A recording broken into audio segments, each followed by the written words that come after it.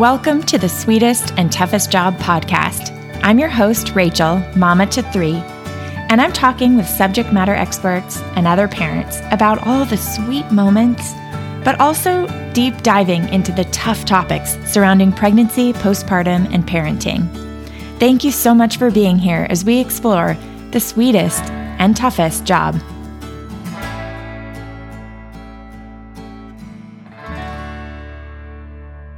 Hi, friends. Welcome back to the podcast. I'm so glad you're here another week.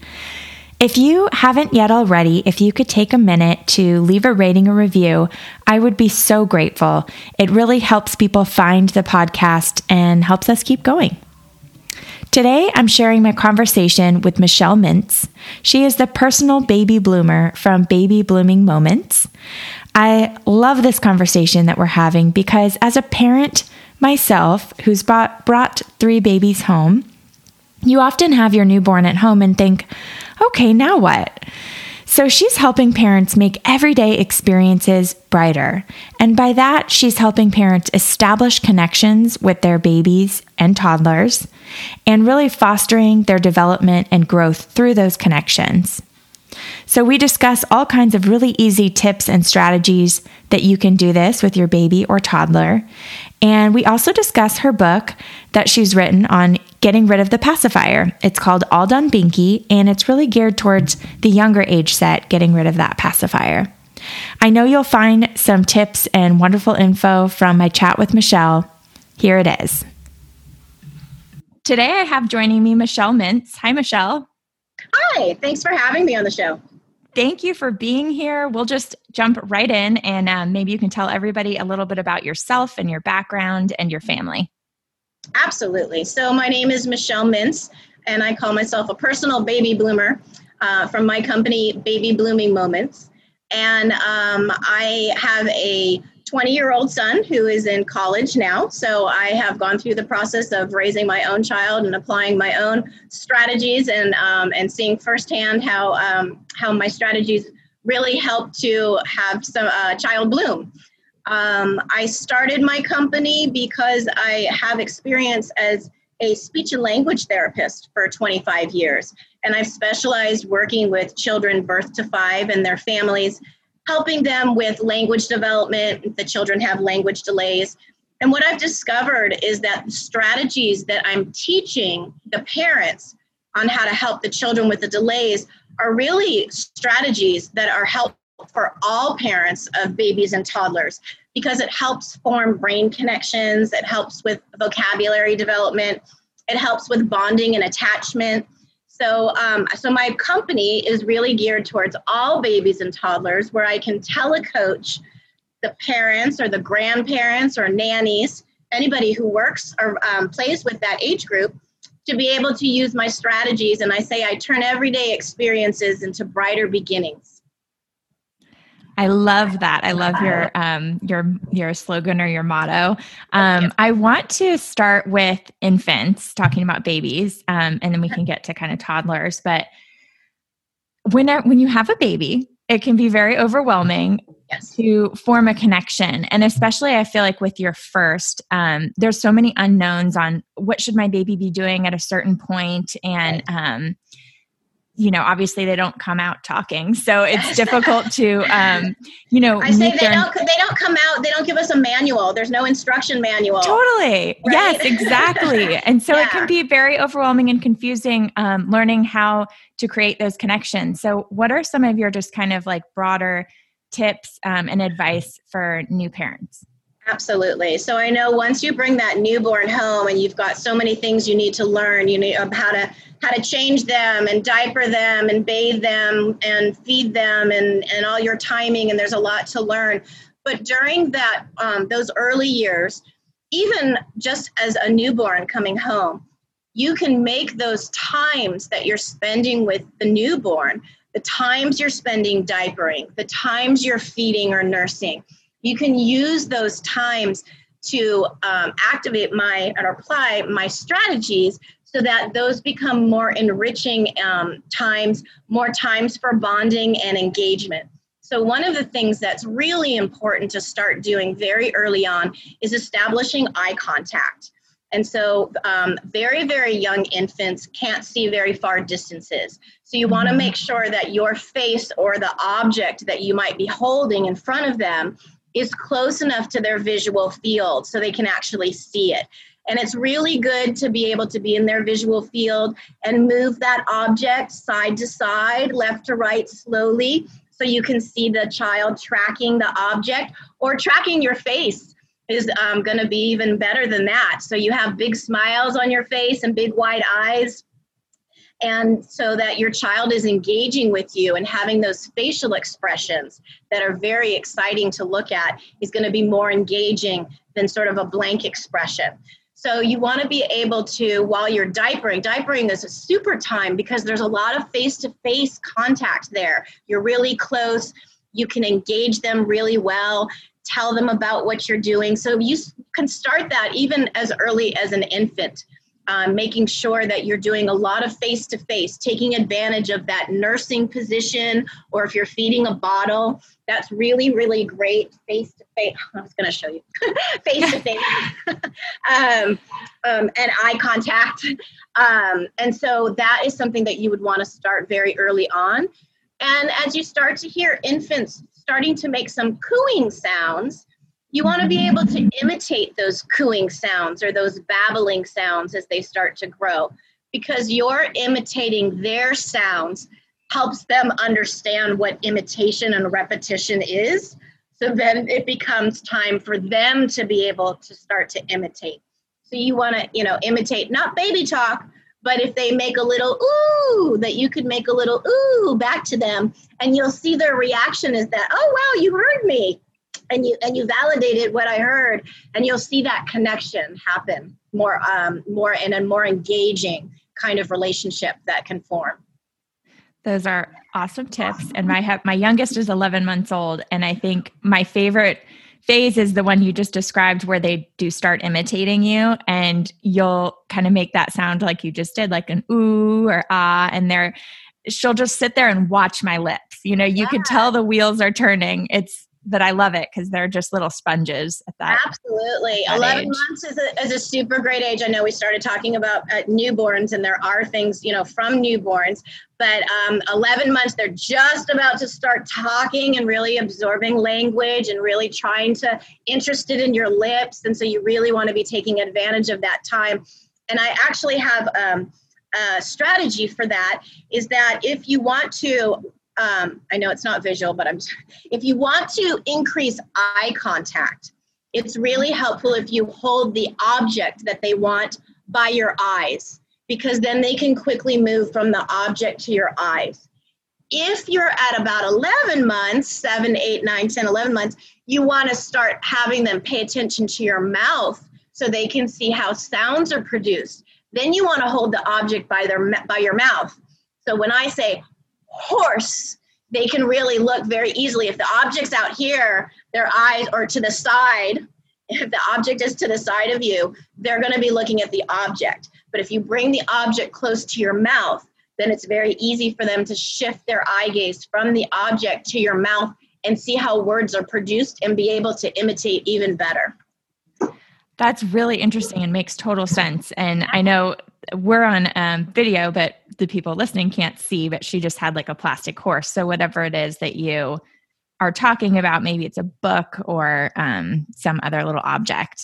Absolutely. An object. It could be their bottle, their bottle of milk, or their sippy cup of water, or their cookie that they want, whatever it is that they kind of want or are interested at that time. You want to think, do I want some eye contact by my eyes, or do I want them to be really engaging and looking at my mouth and paying attention, so that I want it by my mouth? So I'm curious what your advice and guidance would be on this kind of infant to young baby to early toddlerhood age, when there is that communication barrier. So they can't tell you what they want yet. And it can be very frustrating for parents, because you can have a baby crying, screaming, whatever, and you're just like pulling your hair out. Like, I do not know what you want. Right. So do you have any recommendations for just communicating and getting through those kinds of situations? Yes, absolutely. So we say that we can't understand them, or they're not communicating what they want. They're not communicating in words, but they are communicating. And so I want to make sure that's clear, right? So their cry or their scream or their whine or their babble, they are communicating. So there is communication that is nonverbal and verbal. So they could be communicating non-verbally, depending on, again, what age you're talking about. Either their eye gaze can tell you what they're looking or wanting. You look and follow, where's their eye gaze? Oh, they're looking at the monkey behind me. They must be interested in that. Now I got that communication from their non-verbal gaze. Or they might point or reach to something, and that tells you non-verbally what they are communicating. And then you put that into words. Horse. Oh, you're pointing to the horse. You want the horse. So there is communication going on. It's just about trying to figure out what they're communicating.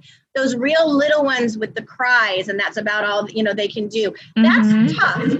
But there are different cries for different reasons. There's about 5 different cries. So there's a cry if you can become real in tune. Does this cry mean you're hungry? Does this cry mean you're tired? You can become in tune and try and figure that out. Then you can understand what your infant or newborn or baby is telling you so that you know how to respond back appropriately. It is very frustrating, especially maybe with your child at 11 months who's, again, just at that tip of the border, because 12 months is just about when we're starting to develop some words. And so it might be, I'm trying to tell you and you don't know. Really watch and observe those nonverbal or verbal communications and really try to understand. If you can't pick them up, show me, point to what you want, come, show me, and see if you can get them to communicate in other ways besides if they're just crying or screaming. You can even say, I'm so sorry, mommy doesn't understand. Let's figure it out. That's very validating to them that I know you're frustrated and, we're going to figure this out, again, depending on how old they are, an infant. But even starting to use words like that very young, they start to hear that repetition of the same words and start to understand what that means. I think that's great advice too for toddlers. I've talked about that before on the podcast, but validating feelings when they are old enough to kind of have those kinds of conversations, I feel like is so helpful.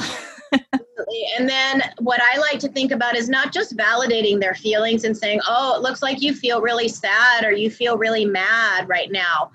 But what I like, again, depending on how old they are, so I would probably be talking more about maybe like a 1-year-old or a 2-year-old, that you put it in their perspective. So what you would say is, Alex says mad, or Alex says I'm mad.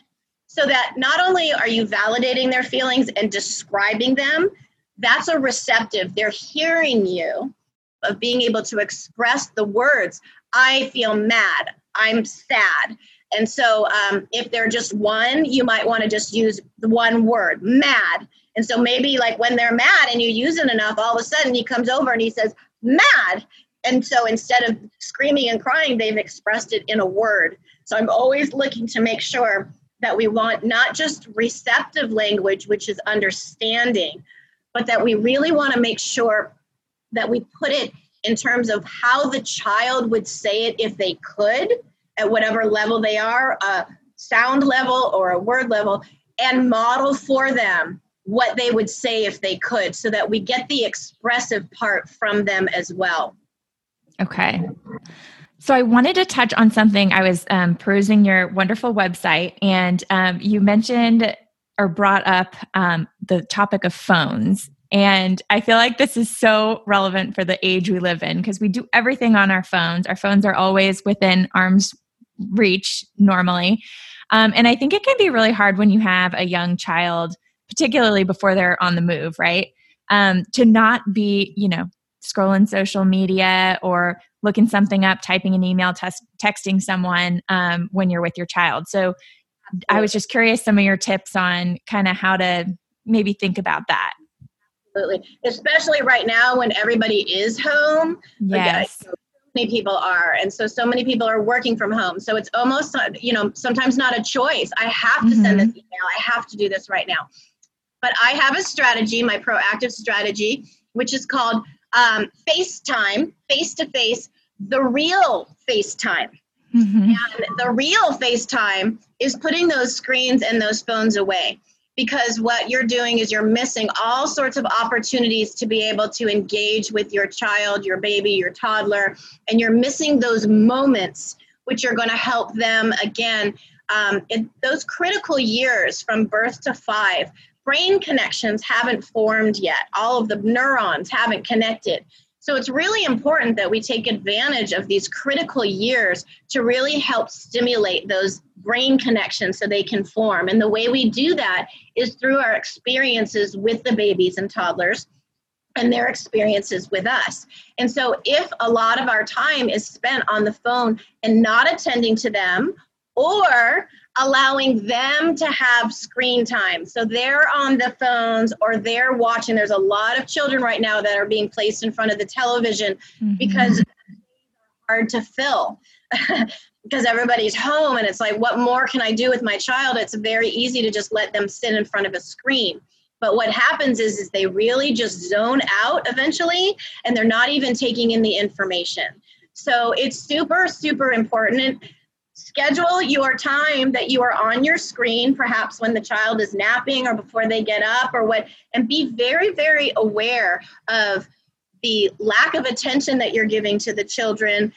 Could be very disadvantageable to them as far as their ability to grow. So we want to put those screens down for the parents and adults and the children. They recommend under 2 years old, there should be no screen time at all, believe it or not. And then if you start at about 2, it should be just about a half an hour a day. I think that people can use screen time either on the television or iPads if they are engaged with their child. So not your own screen time of checking on your own social media, but whatever educational or some sort of, I grew up on Sesame Street. I know nobody watches that anymore, but it's really good still. It is so good. Right, it's so good. Or I had Baby Einstein when my son was growing up. So instead of just putting the video on and letting it play and me go do what I needed to, I sat there with him so that I pointed to the television. Oh, look at the bubbles going up, up, up, up, up. So I engaged with the screen with him, and that made it, more of an enriching experience. We've got eye contact, we've got joint attention, we've got language. Sometimes I'd even turn the sound off on the television. It's not what they're talking about, it's what I'm talking about. Pointing to the pictures, look, the dog is running. And so then we've made it an engagement. So if you can use screen time in that kind of way, I encourage that. But other than that, it's a very difficult thing to have your children are missing a lot of you when you don't engage with them.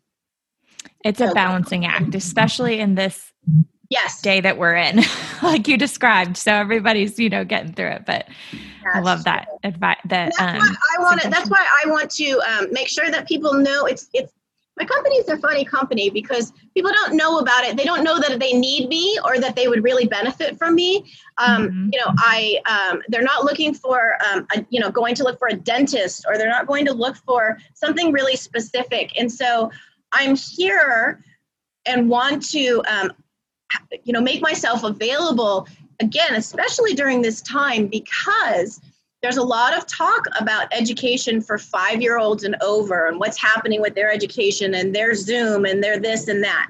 Yes. There's not a lot of focus on the birth to 5 population. They're not attending mommy and me classes.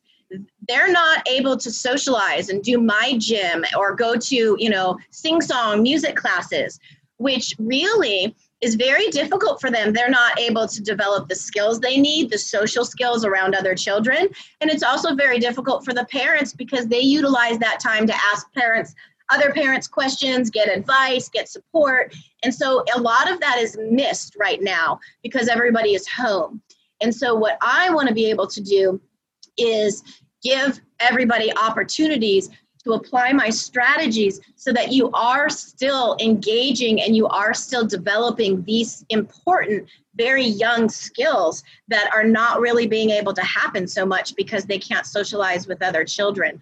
I'm also happy to help because everybody's diapering and feeding and bathing and it's the same thing. I want to give some new ideas and some fresh ideas. And so it makes it new and for everybody. And so it's a little bit more exciting and more than just the same routine that everybody's been doing.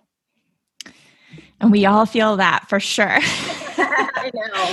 I wanted to ask you about one more thing. You wrote a book about getting rid of the pacifier, All Done Binky. And I just wanted you to take a couple minutes to talk about that because none of my kids did pacifiers, but I have tons of friends that did.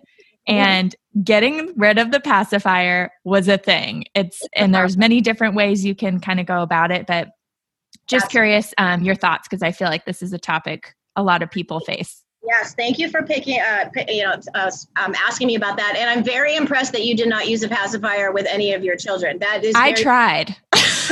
So I'm no saint. I just want to clarify. I tried. All three of them just spit it out, and I was like, all right, well, good. I guess they wanted to be babbling and they wanted to be doing other things with their mouth. I guess so. In there, right? So pacifiers are not a bad thing, especially for a newborn and for, very young children, 3, 4, 5 months old. Most children like it. It's soothing. It helps them learn how to self-soothe. So it's an important thing to be able to allow children to have if they will take it. But there comes a certain point, and I say, and this is a little bit from my background of being a speech and language therapist, a lot from my background, is that at around 6 months, we want to start thinking about weaning, because the pacifier could interfere with speech and language development. And I have seen this in children that I work with, especially if they have the child using the pacifier in their mouth and trying to talk at the same time. Because that thing is in their mouth and they can't pronounce. You won't be able to understand me, which is the purpose. You can't pronounce words and sounds correctly. Your tongue can't move where it needs to. Your lips can't move.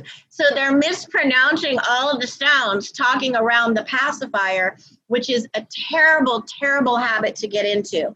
So there are books about getting rid of a pacifier or weaning off of a pacifier. But the books are really geared towards a little older children, probably like maybe 3, 4, 5, because they have a lot of words and a lot of storyline to it. My book, called All Done Binky, which is available on Amazon, is very simple pictures. It's written specifically for children starting at about 6 months to maybe 2 years old, 3 years old. It's got really bright, beautiful pictures, very, very simple words.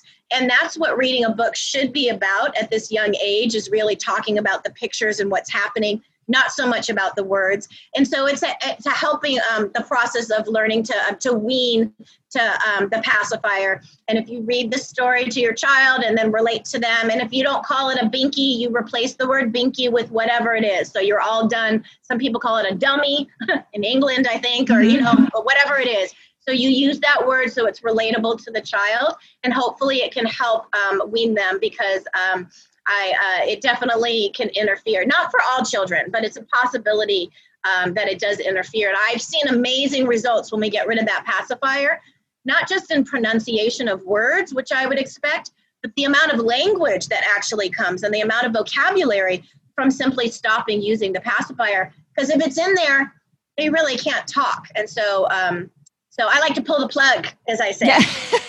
There you go. Yeah. I love that. Well, tell everybody how you're helping. Well, you've kind of touched on how you're helping families now, but anything else you wanted to say about that, and then how people can find you and connect with you?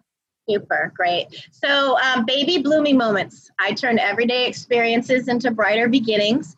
I help parents and grandparents and nannies, and I telecoach. So everything is through the computer. So even though I'm located in Santa Monica, California, we can Zoom anywhere. So I'm able to help anybody everywhere. And I make those everyday experiences brighter. So it's not just about playing and talking and reading, but it's about how you play and how you talk and read that's going to make a difference. So you can call me at 424-226-2206. You can find me on my website, babybloomingmoments.com.